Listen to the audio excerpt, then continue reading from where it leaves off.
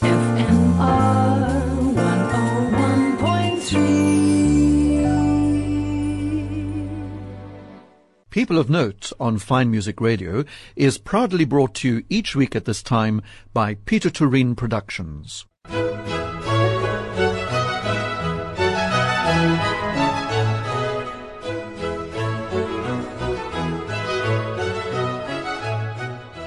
This is Rodney Trudgeon welcoming you to this week's edition of People of Note here on Fine Music Radio. This week we're going to be talking about the online publication called The Daily Maverick, which in November now is celebrating its 10th year. Also importantly, 1 year celebration of its innovative membership program. And with me in the studio is Stili Charalambous, who is the co-founder and CEO of The Daily Maverick. And I wonder if you have seen The Daily Maverick, and if you have in fact read it in this day of fake news. It's always good to know that there's someone you can rely on. So I'm being very polite, Stili, as we begin. Welcome, and it's good to have you here. Thank you, Rodney, for the introduction and the politeness. 10 years.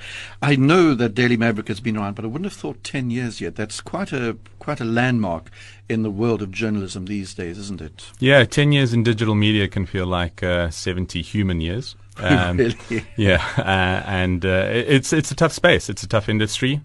And within that, digital media has really struggled to figure out a sustainable business model. And so we've been through it all. You know, we're born in the Zoomer era, in the digital media conundrum era. So it's been a challenging time. It must be a very challenging time for journalists and newspaper editors because, as we know, certain newspapers and publications are owned by consortiums that pretty well dominate or control their editorial content. And I think, am I right in saying that the Daily Maverick is free of that sort of interference? Absolutely. We have no outside interference in our editorial process. We pride ourselves on being, really independent and fiercely independent. So, we've never bowed to advertisers or shareholders, when it's come to publishing what we feel should be published. Mm-hmm. And do you have a good circulation? Do you get good feedback? Yeah, we get great feedback. I mean, we've just crossed a couple of milestones for us in terms of audience numbers. We crossed 2 million unique visitors to our website in a single month for the first time, which was really good. And our newsletters do really well for us in terms of keeping our loyal readers engaged and giving them enough that they can consume an email or bring them back to the website. And so that's been a really big one for us. Are your journalists full time, or how does that work? What sort of staff do you have? Yeah, so we've had a bit of an explosion in headcount in the last year, Okay. which is not really a problem too many news media organizations have around the world. We've almost doubled in size. So we've got about 75 people that are working for Daily Maverick at the moment. About just 10 or 12 of those are part-time and the rest all full-time. Mm-hmm. So there's a core of the team that are permanently employed, and they'll work on the different sections, and the majority of those people are editorial. Is it based in Cape Town, or where is there an office? Is there a Daily Maverick office? Bearing in mind that you're on the digital platform, one has visions of you sitting in your bedrooms at home and studies working away. Yeah, it seems our WhatsApp group is the virtual office where everyone stays connected between the Joburg and the Cape Town office. Joburg has an editorial team that works out of an office there, and Cape Town has sort of built up a bit of a head office feel to it because of some of the non-editorial members that are there, so finance and membership and product and technical. So, and the publication is pretty broad, and you do sport and art and politics and all sorts of things one expects in a daily newspaper. Yeah, I think in the last year we've really added to the breadth of the content that we cover. We obviously, for the first 8 years or so, it was really about carving out a niche and building the brand around something and becoming known for doing something really well. And so the focus was on current affairs and politics and adding investigations to that as we managed to access more funding for dedicated investigators to come on board. And then in the last year, we've added the business section, Business Maverick. We've added a lifestyle section, a civil society coverage section, a food section, and a climate crisis section as well, which is quite important to us. So we've really added quite a lot of breadth to the publication this year. Because the whole idea of an an online publication, this is fairly new, or was fairly new in South Africa, wasn't it? We hadn't had anything like this before. Yeah, I mean, there were news publications that were online, and Mail and Guardian actually came out in 1994, I believe, was the first time they published anything online. And but when we came out, there was still this sort of people were keeping all their good stuff, whatever good stuff was available for their print product or their products that, where they made their money, and still trying to figure out the whole digital ecosystem. There was a space for us to kind of, really put really good quality long form journalism, which people thought wouldn't work online, and making that available for free. Mm-hmm. So it's definitely more people have come into that space in the last 10 years. But when we started, there were sort of few players testing things out, and it's exploded since then. And how is it structured? Do you have an editor, a kind of national editor? Yes, we've got an editor-in-chief who works very closely with the managing editors for the core operation. There's two of them, and then there's each of these new publications or sections that I just mentioned were built around an editor running each of those and then reporting into the editor-in-chief. So it's structured like that, almost sort of self-contained silos, so that they can kind of work alongside each other and and then communicate and keep in touch with other when those times invariably happen where there's a crossover in coverage. You mentioned about the headcount and all that. Are most of the people full-time, or do you have lots of freelancers? Yeah, so there's a core team that are mostly full-time. I'd say there's 50-odd people in the editorial team that are full-time with us, so including journalists and interns and backroom editorial staff, for example. And then there's a network of contributors that have worked with us over the course of the last decade that we've come to appreciate and have become regulars, and we publish them under the opinion section on the site. I want to find out in a moment more about how it came into being, what caused it to be launched in the first place. But as always on this program, we ask our guests to choose music. So, Stilly, what is your first piece of music? The first piece of music is one that I've been listening to a bit recently, and that's the acoustic version of "Take on Me" by a-ha. And it was played on a series that I was watching, and it kind of just reminded me. It took me back to that time. I mean, they're a big sort of 80s, 90s band from Europe, and this acoustic version was released recently, which I really enjoyed, and also because I read recently this other newsletter that I subscribe to called a-ha One Hit Wonder, and which I strongly disagree with. So that's my first choice.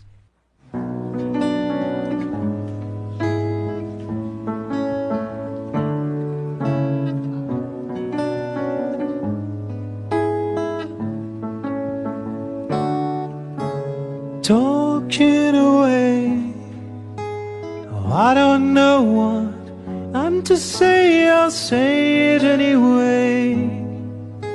Today is another day to find you shying away.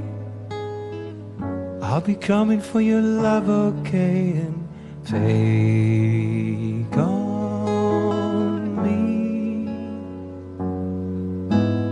Take me on. I'll be gone in a day or two.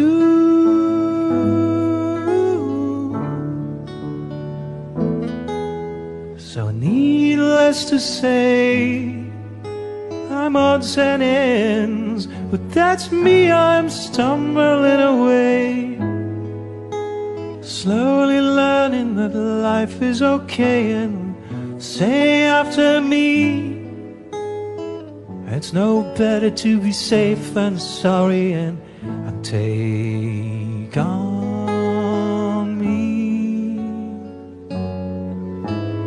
Take me on. I'll be gone in a day or two.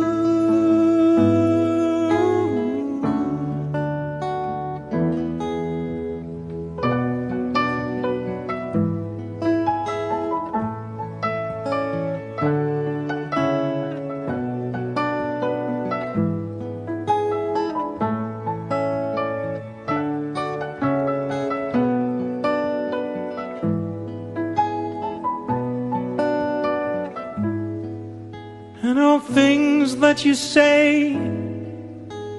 Is it life or just to play my worries away? You're all the things I've got to remember. You're shying away. I'll be coming for you anyway. Take on me. Take me on. I'll be gone in a day or two.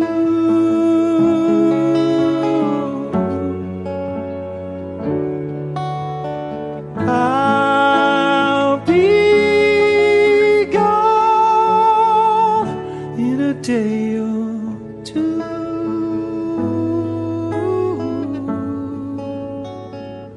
In a day or two.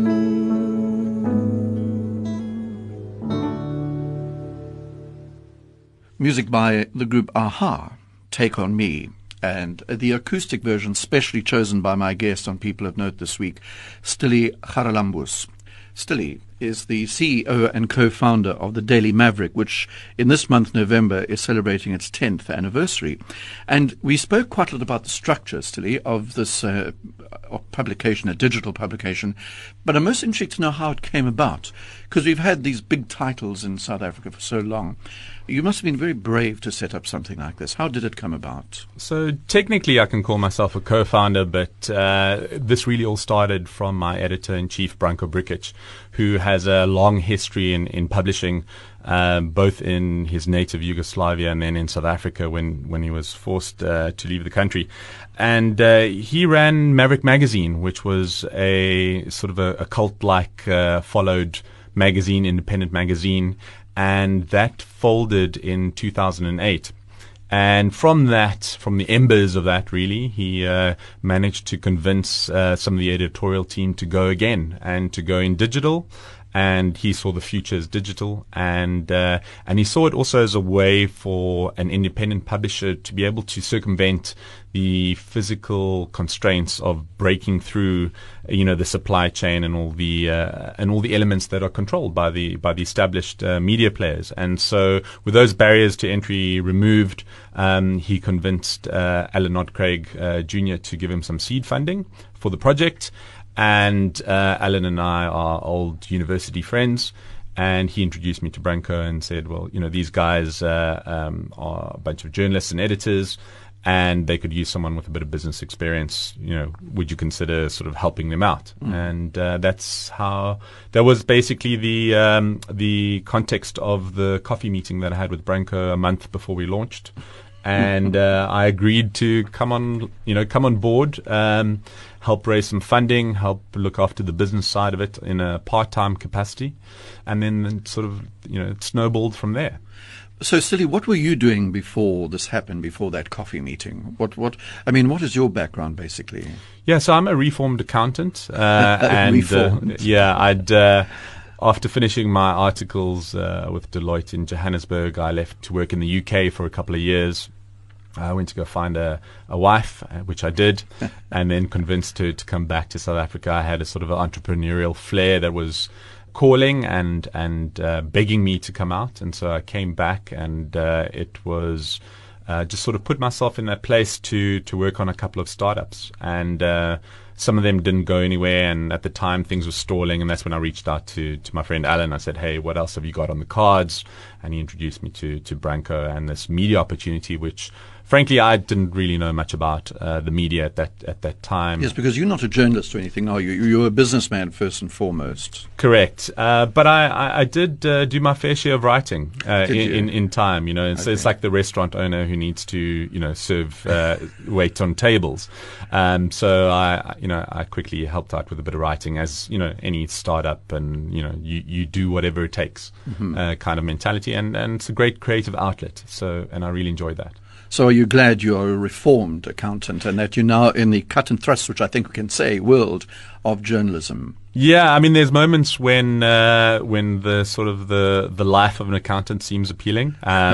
Mostly that's around the 25th of the month is when when having to get another payroll through the door, when the life of a salaried employee seems a lot more appealing.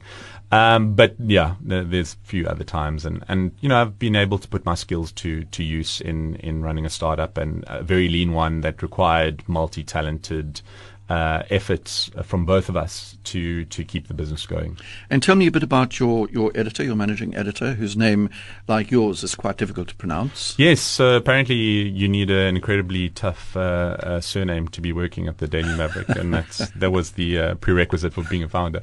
So Branko Brikic, an extraordinary man from Yugoslavia, published a book about Slobodan Milosevic, and a few days later found himself drafted into the Civil War, which he didn't take to be a coincidence, and also didn't believe in being part of that civil war. So reached out to the first place that would take him, which was South Africa, and then arrived here with a very thick accent and not much English and very little money, and worked his way into the publishing industry again until he was able to start a couple of really good magazines, and then eventually our paths crossed. At that coffee meeting. Yeah.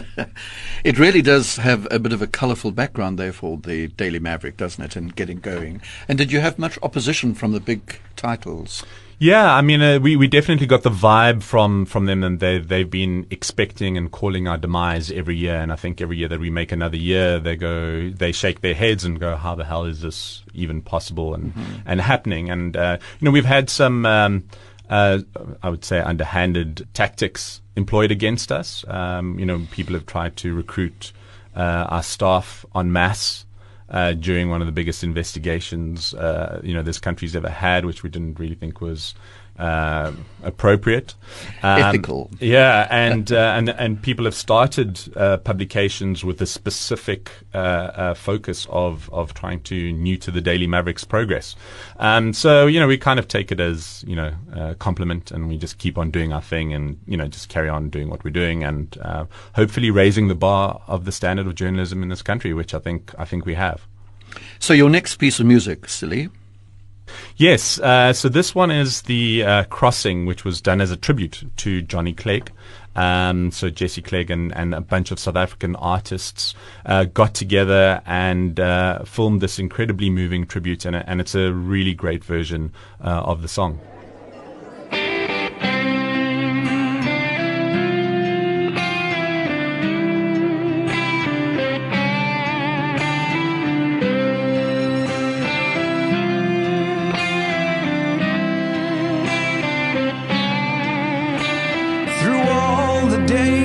That eat away, that every breath that I take, through all the nights I have lain alone in someone else's dream awake.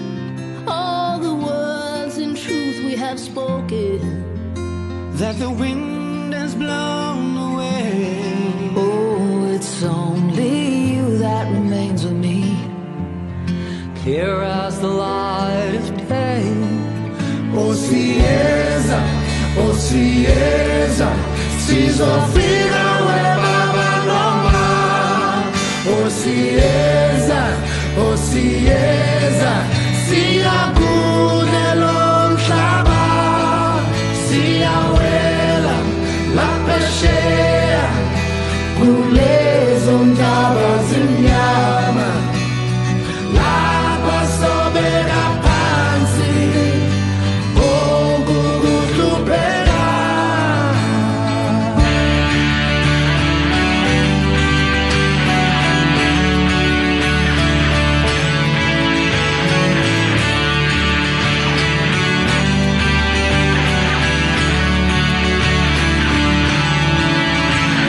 A palm-strong man in a downtown bar Takes the beating without making a sound. with blue-swollen eyes, he sways and smiles, 'cause no one can put him down. Inside him a boy looks up to his father for his sign of an improving eye. Oh,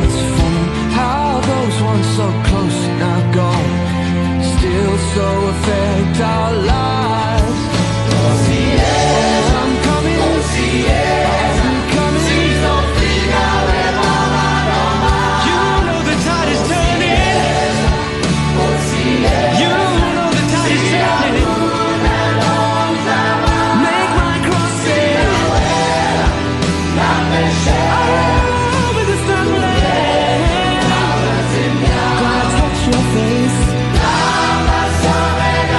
Gonna lay me down in your bed.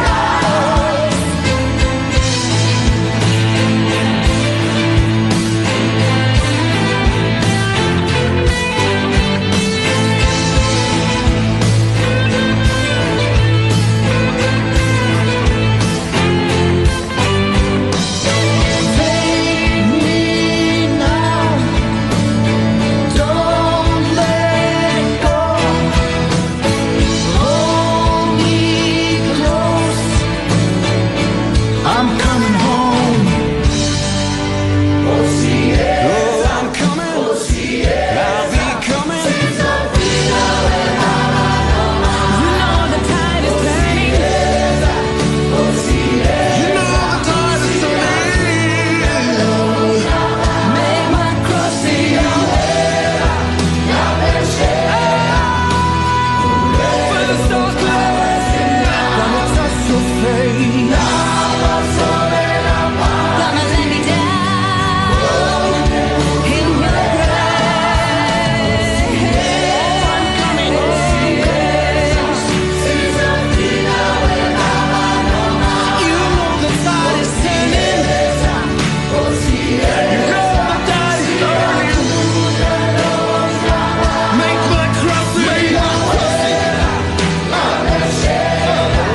over this dark land. Gonna touch your face. Gonna lay me down in your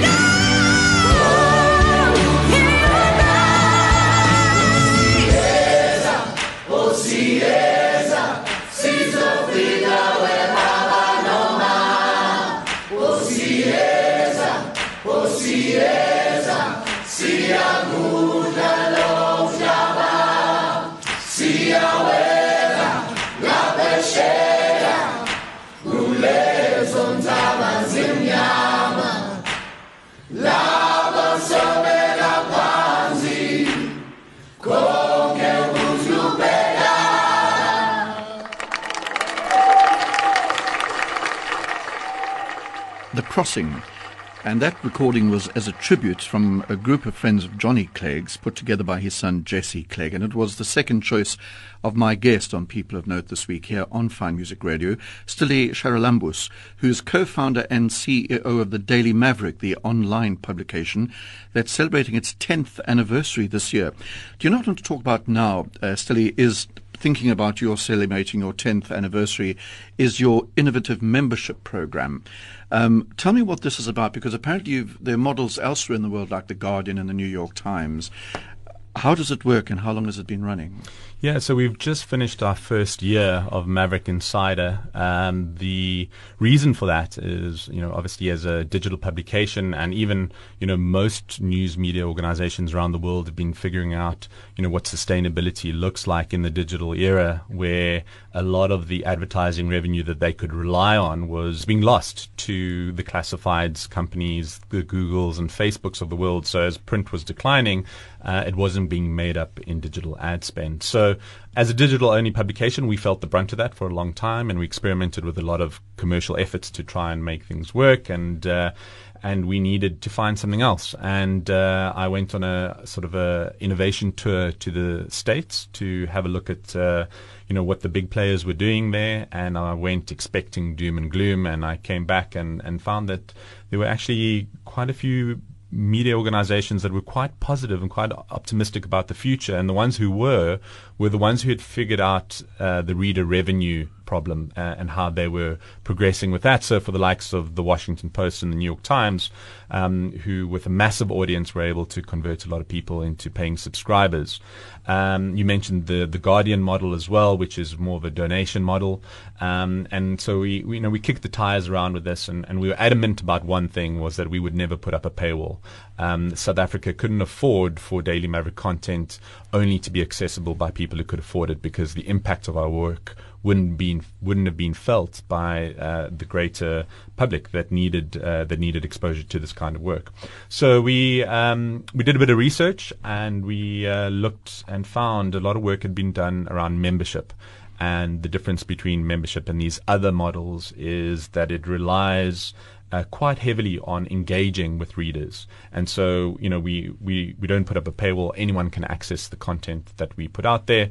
But members do get a special newsletter. They help keep Daily Maverick free for other people. So they keep our investigations free, Zapiro, and all the other good content that we put out there.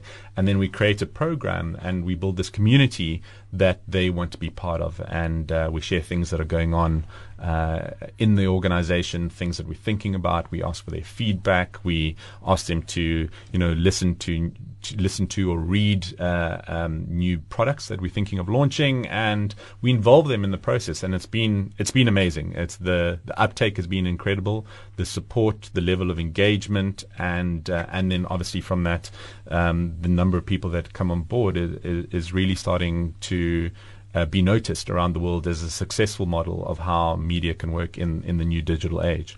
Here's a naive question. How does it work, Stilly? Say I wanted to become a member. What would I actually do? Yeah, so we have a sort of a you choose model. So almost every page on the website has a way that you can find your way to the landing page of the Maverick Insider. You choose whether you want to contribute on a monthly or annual basis, and you choose the amount. And depending on the amount that you choose, there might be an additional benefit for some people. But generally, everyone gets the same, and it's what can you afford, and help us and be part of this community. And so that contributes massively, I should think, to your being completely editorially independent. Yeah. Not even these members are going to tell you what you should be doing. They can advise you and maybe, as you say, give you feedback. Absolutely, and a big part of this is listening to our audience, and we're going to be embarking on a big audience research effort in the coming weeks and months, and that doesn't mean that we're dictated to. We just we want extra information about what our readers think, what they would like to see, what are we doing well, where do they think we can improve, and they're part of the process. They feel they have agency, and we have some really smart readers and members. So why wouldn't we want them to be part of that? Mm-hmm. And so it's been incredibly rewarding to see how this is shaped up and how it's shaping every part of what we do. Because I presume anyone could become a member. You don't have to be in a certain status in society or a certain wealth.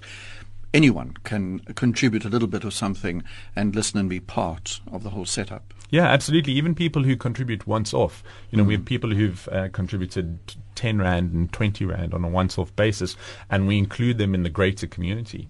And we're figuring out ways where we can, through non-financial monetary methods, allow people to become part of the community who want to help. And we add them to this growing community of people who support the cause. Okay. And is there such a thing as advertising? Yes, we do. We do run advertising on the website. It's one of the ways that we generate commercial revenue through events and sponsorships and advertising as well. And funny enough, the membership program has been good for that side of the business too. As people become members and they get a closer look at what we're doing and what it takes to do what we do. People also putting up their hands and say, hey, I think my business could benefit from exposure to the Daily Maverick audience, to these really engaged and loyal readers. And we've had some great opportunities that have come up out of the membership program too. You know how important figures are in radio and in the other media. Do you know how many, readers you have? Yeah, so it's kind of split across various different platforms. So we've just crossed the 2 million unique visitors a month to the website, which is sort of our primary platform. We then have about 115,000 newsletter subscribers that subscribe to a variety of different newsletter products that we send out. And so we'll send in any given month about 10 million newsletters to those 115,000 subscribers. And then we've got about 8,000 members who have contributed to the membership program. And so, we're always constantly looking at this sort of funnel of who are the new visitors, who's come once, how do we get them to, come again, how do we get them to sign up to a newsletter, and then eventually how do we get them to become a member. And so it's part of this sort of almost funnel process of trying to keep growing every part of the funnel. How do we get new people to find us for the first time? And then how do we build loyalty through habit? Yeah. And do you advertise anywhere? Does Daily Maverick advertise? So we do quite a lot of promoting of our content on social media. It's turning into a bit of a love-hate relationship with the social media as the toxicity increases and the utility decreases. We're still trying to figure out exactly how we want to play with social media. We've promoted our work mostly through word of mouth and people sharing it themselves, sharing it on social media, emailing it. And we've done sort of some promotional work on, being a digital-only platform, is promoting our newsletters on somewhere like Facebook. But we've stopped doing that, and we rely mostly on referrals and getting our loyal readers to encourage other people to sign up to newsletters, for example, or read our articles. I want to ask you more about those newsletters in a moment, but let's just take another music break. And I see, out the blue, a classical piece coming up. I'm very proud of you, Stilly. Why have you chosen Vivaldi's Four Seasons? Yeah, so this takes me back to my university days when I spent a lot of time locked up in my room studying for exams.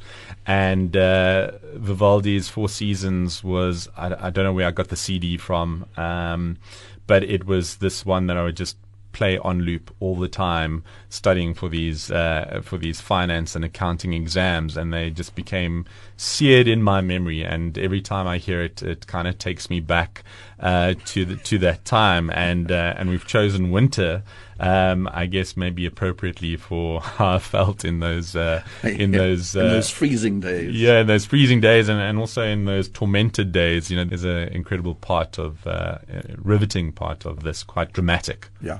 Here we go with Winter from the Four Seasons. Well, one of the movements anyway.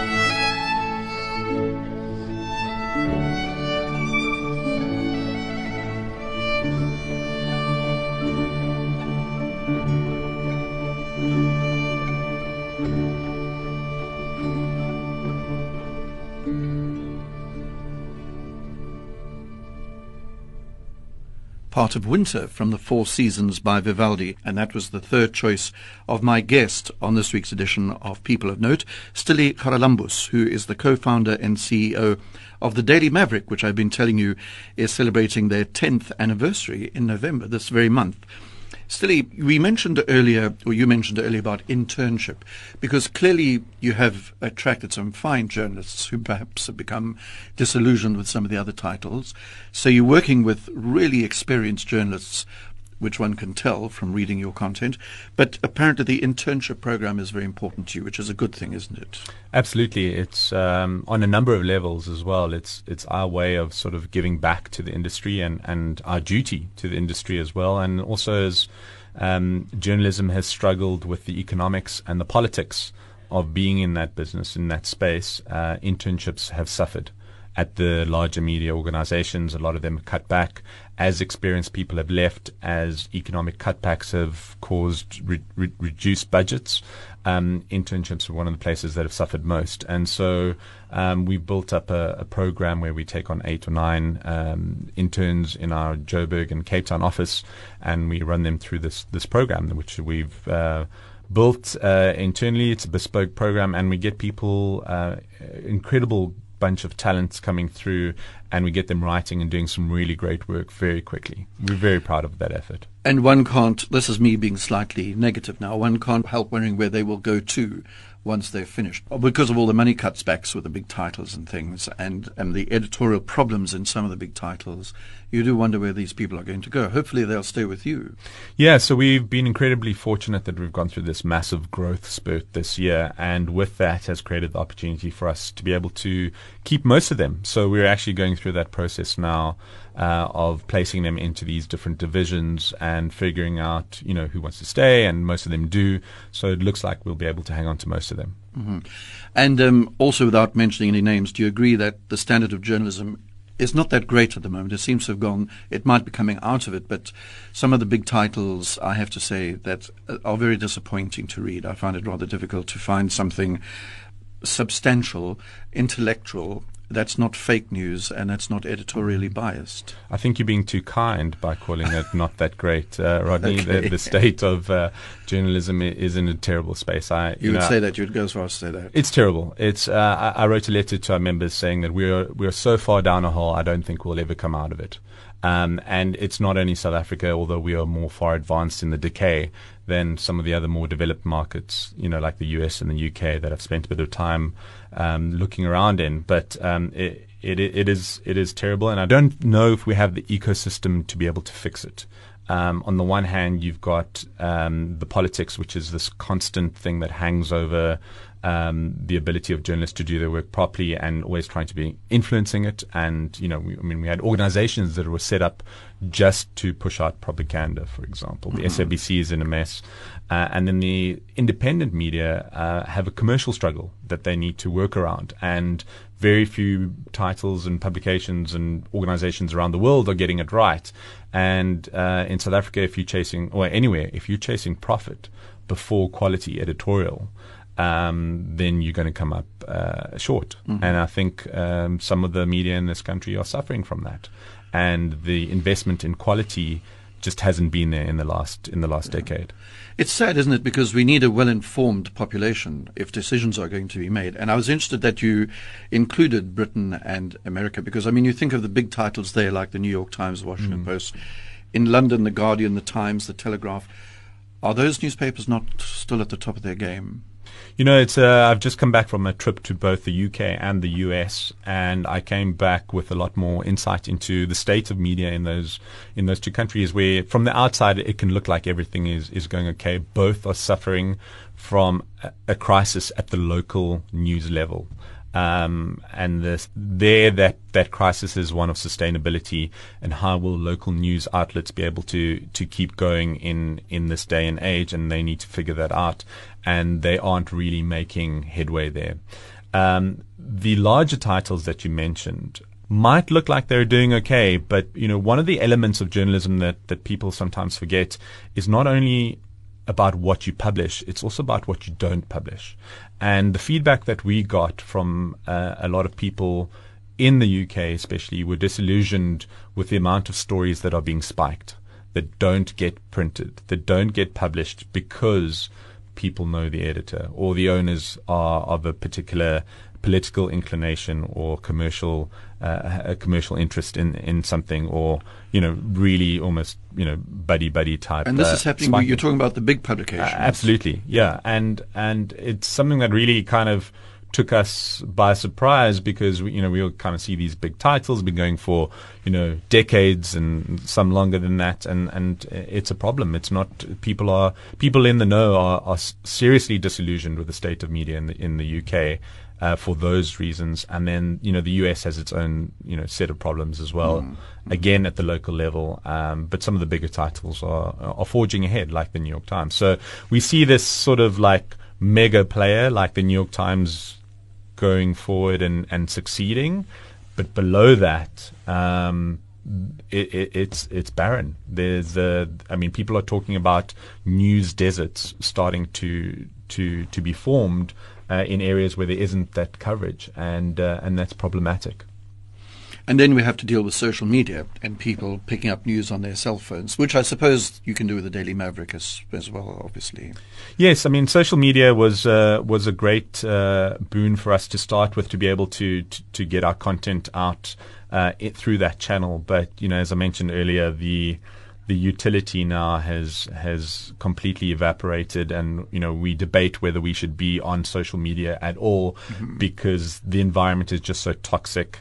There's no regulation. There's no effort by the likes of Twitter and Facebook to clean up the disinformation, the lies that are being peddled. Or if they are making efforts, they are so superficial that they won't really make a big impact. And we see commentators who are asking whether countries in Europe, countries like the States, can ever have a free and fair election again because of social media.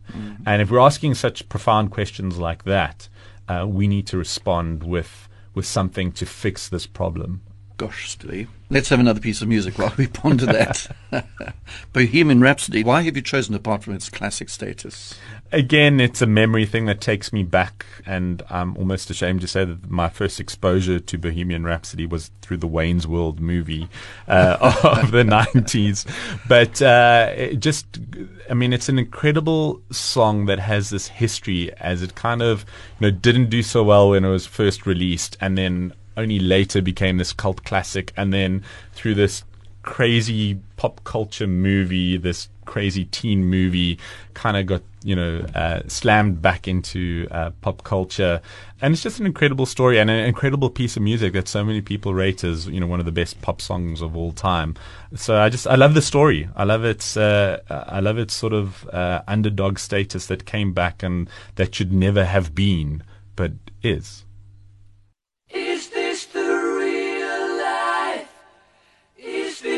Fantasy, caught in a landslide, no escape from reality. Open your eyes, look up to the skies and see. I'm just a poor boy, I need no sympathy, because I'm easy come, easy go. Little high, little low. Any way the wind blows doesn't really matter to me. To me.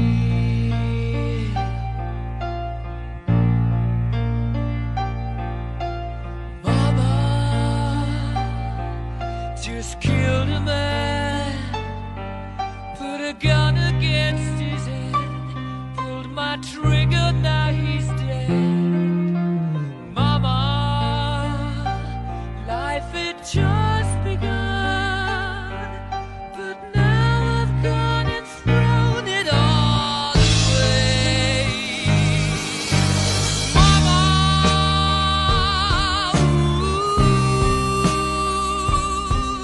didn't mean to make you cry.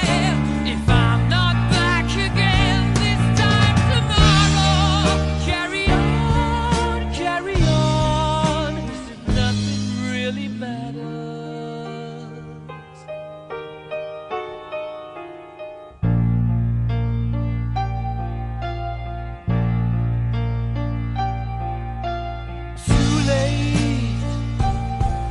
my time has come, sent shivers down my spine, body's aching all the time.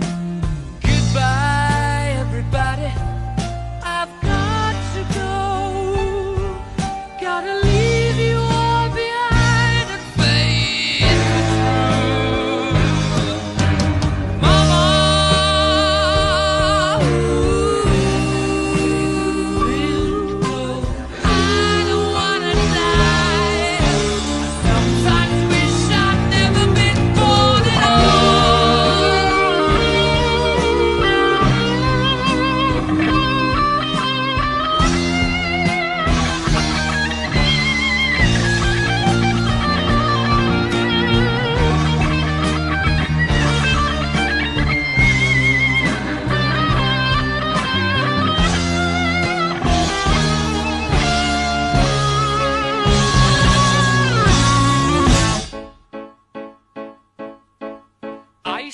little silhouette of a man. Scaramouche, will you do the fandango? Thunderbolt and lightning, very, very frightening me. Galileo, Figaro. Magnifico! I'm just a poor boy, nobody loves me. He's just a poor boy from a poor family, sparing his life from this monstrosity. Easy come, easy go, will you let me go? Bismillah, no, we will not let you go. Let him go! Bismillah, we will not let you go. Let him go! Bismillah, we will not let you go. Let me go! We'll not let you go. Let me go! We'll not let you go. Never let me go. Oh, mamma mia, mamma mia. Mamma mia, let me go. Beelzebub has a devil put aside for me. For me. For me.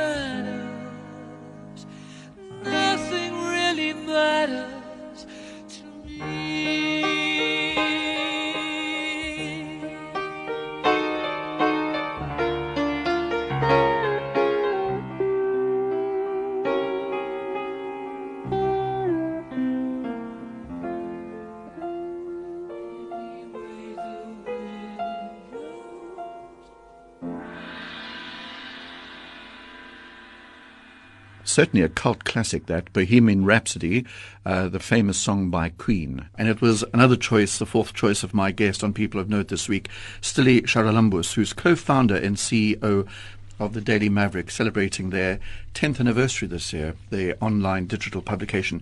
But what I found interesting, just in the last few minutes we have left, Stili, is that you said you've got a book coming out. Yes, we've published a look back at the decade of Daily Maverick, and as storytellers, we debated whether our story was interesting enough to write and put into book format. And we try and tell ourselves that encourage ourselves and our journalists never to be the story. Don't be the story. And but this one time we're allowing ourselves to be the subject of the story, just because it's been a hell of a ride. It's been so incredibly tough and challenging, and we've had to overcome so many hurdles and climbing, we used to say climbing 3 mountains at the same time, whether it was Google and Facebook, whether it was government, whether it was big established media, figuring out how the business model and all of this works, and, how do we sustain ourselves, and just continuously being worried about running out of runway and paying our team. Yeah. And then obviously being involved in some of the biggest investigations that affected the politics and the media landscape of this country.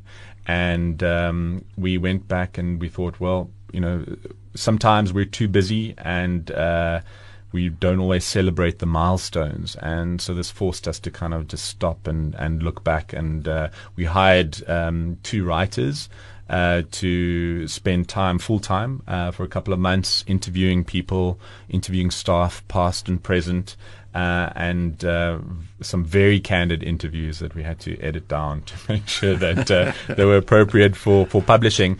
But kind of compiling it on a year-by-year basis, how the business story was taking off and how we were keeping things afloat, how the politics of the country was influencing the growth and the shape of the organization and the editorial bent of the organization, then how things like the big investigations like Marikana and the Gupta leaks, how they sort of came about and how we made the decisions that we did. And we share with readers of the book some of the things that people don't really know happened. And, sometimes it feels like you're reading a James Bond novel. And, that's we sometimes take for granted that our world is a little bit more dramatic and scary than most people's. And, we just wanted to share that story with our readers that have been with us since the beginning, and our members who've become members over the last year. And this is our effort at telling that story. And we're also, if this book is a success, we will throw more resources behind starting a book publishing division, because we have so many great journalists who are authors themselves, and we think we can do things a little bit differently, like make the book available online for free for people who can't afford to buy the book. But meanwhile, this book about the Daily Maverick is going to be on your actual paper. You can buy it in a shop. Correct, absolutely. So, we've had pre-orders open for the book where people can get their copy. We're publishing it ourselves. We're working with a group called Electric Bookworks to make it available online and to make it available in a really readable format, so people who can't afford the book can read it there, and then obviously on EPUB and all the other Kindle distribution platforms. And then it'll be in bookshops as well. So, I think people who want the book, who want the physical book, will buy it. I don't think there are too many people who would want to choose to read 100,000 words online. And some people who buy books these days don't buy it just to read. They buy it because they want the physical thing in their hands. And so we're betting on that. And that's one of the interesting takes of how we're doing things a little bit differently. And is this book now available? It is, yes. So it's in bookstores. It's also available through the Daily Maverick website. You can order it there, and we'll have it delivered to you. And good bookstores everywhere, hopefully. Still, it's been fascinating talking to you, and congratulations on your 10th anniversary here on the Daily Maverick, and also on your innovative program, your membership program called Insider, I think, isn't it? Maverick Insider. Maverick yes. Insider. And you've held off some Greek music, and we know that you're a Greek Cypriot, and I see your last piece is in fact Greek. What we're going to hear? Yeah, so it's not Zorba the Greek. I'm going to spare your listeners that. This is a piece called Somamu by Notis Vaganakis, and again, it's a song from almost 2 decades ago, I think, and just kind of spent a summer listening to the song on repeat. So hope you enjoy it. Thank you, and thanks very much for sharing your story with us. That was Stili Charalambous, as I say, the CEO and co-founder of the Daily Maverick. Thank you. Thank you.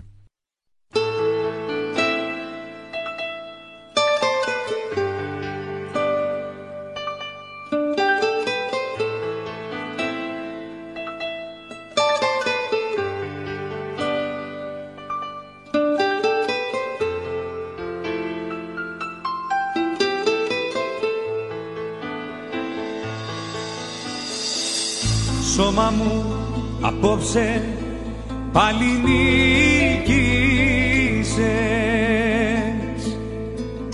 και την καρδιά μου λύγησες.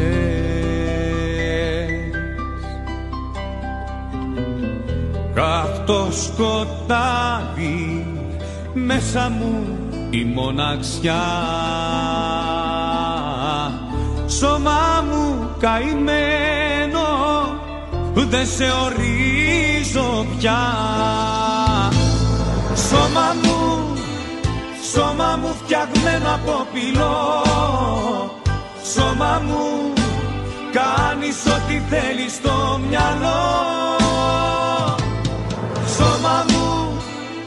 Σώμα μου φτιαγμένο από πυλό, σώμα μου κάνεις ό,τι θέλεις στο μυαλό.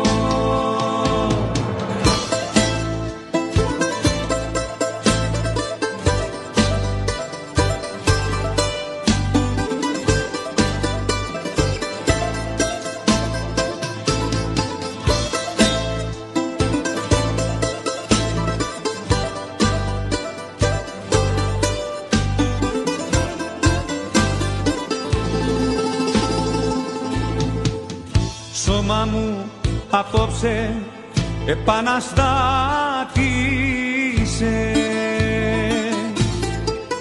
χωρίς ψυχή με άφησες.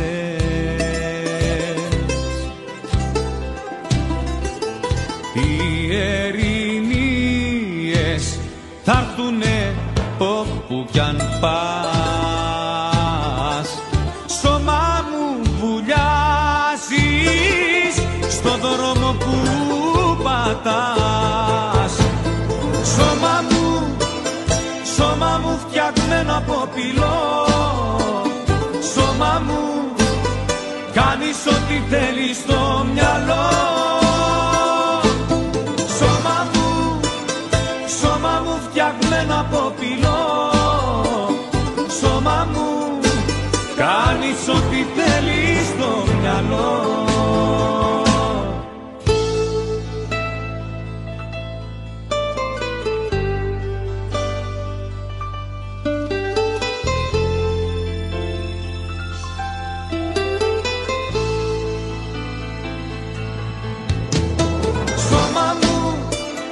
Σώμα μου φτιαγμένο από πυλό, σώμα μου κάνεις ό,τι θέλεις στο μυαλό. Σώμα μου φτιαγμένο από πυλό, σώμα μου κάνεις ό,τι θέλεις στο μυαλό.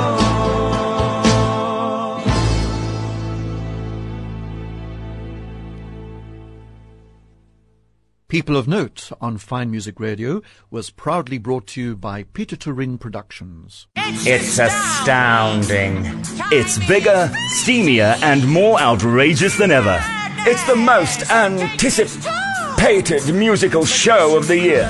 Peter Turin and Howard Panta present Richard O'Brien's legendary smash hit, The Rocky Horror Show. Get your thrill on with this spectacular cast, including Craig Urbani as Frankenfurter. Do the Time Warp at Artscape Cape Town, December 6th to January 12th. Time is fleeting. Book now. If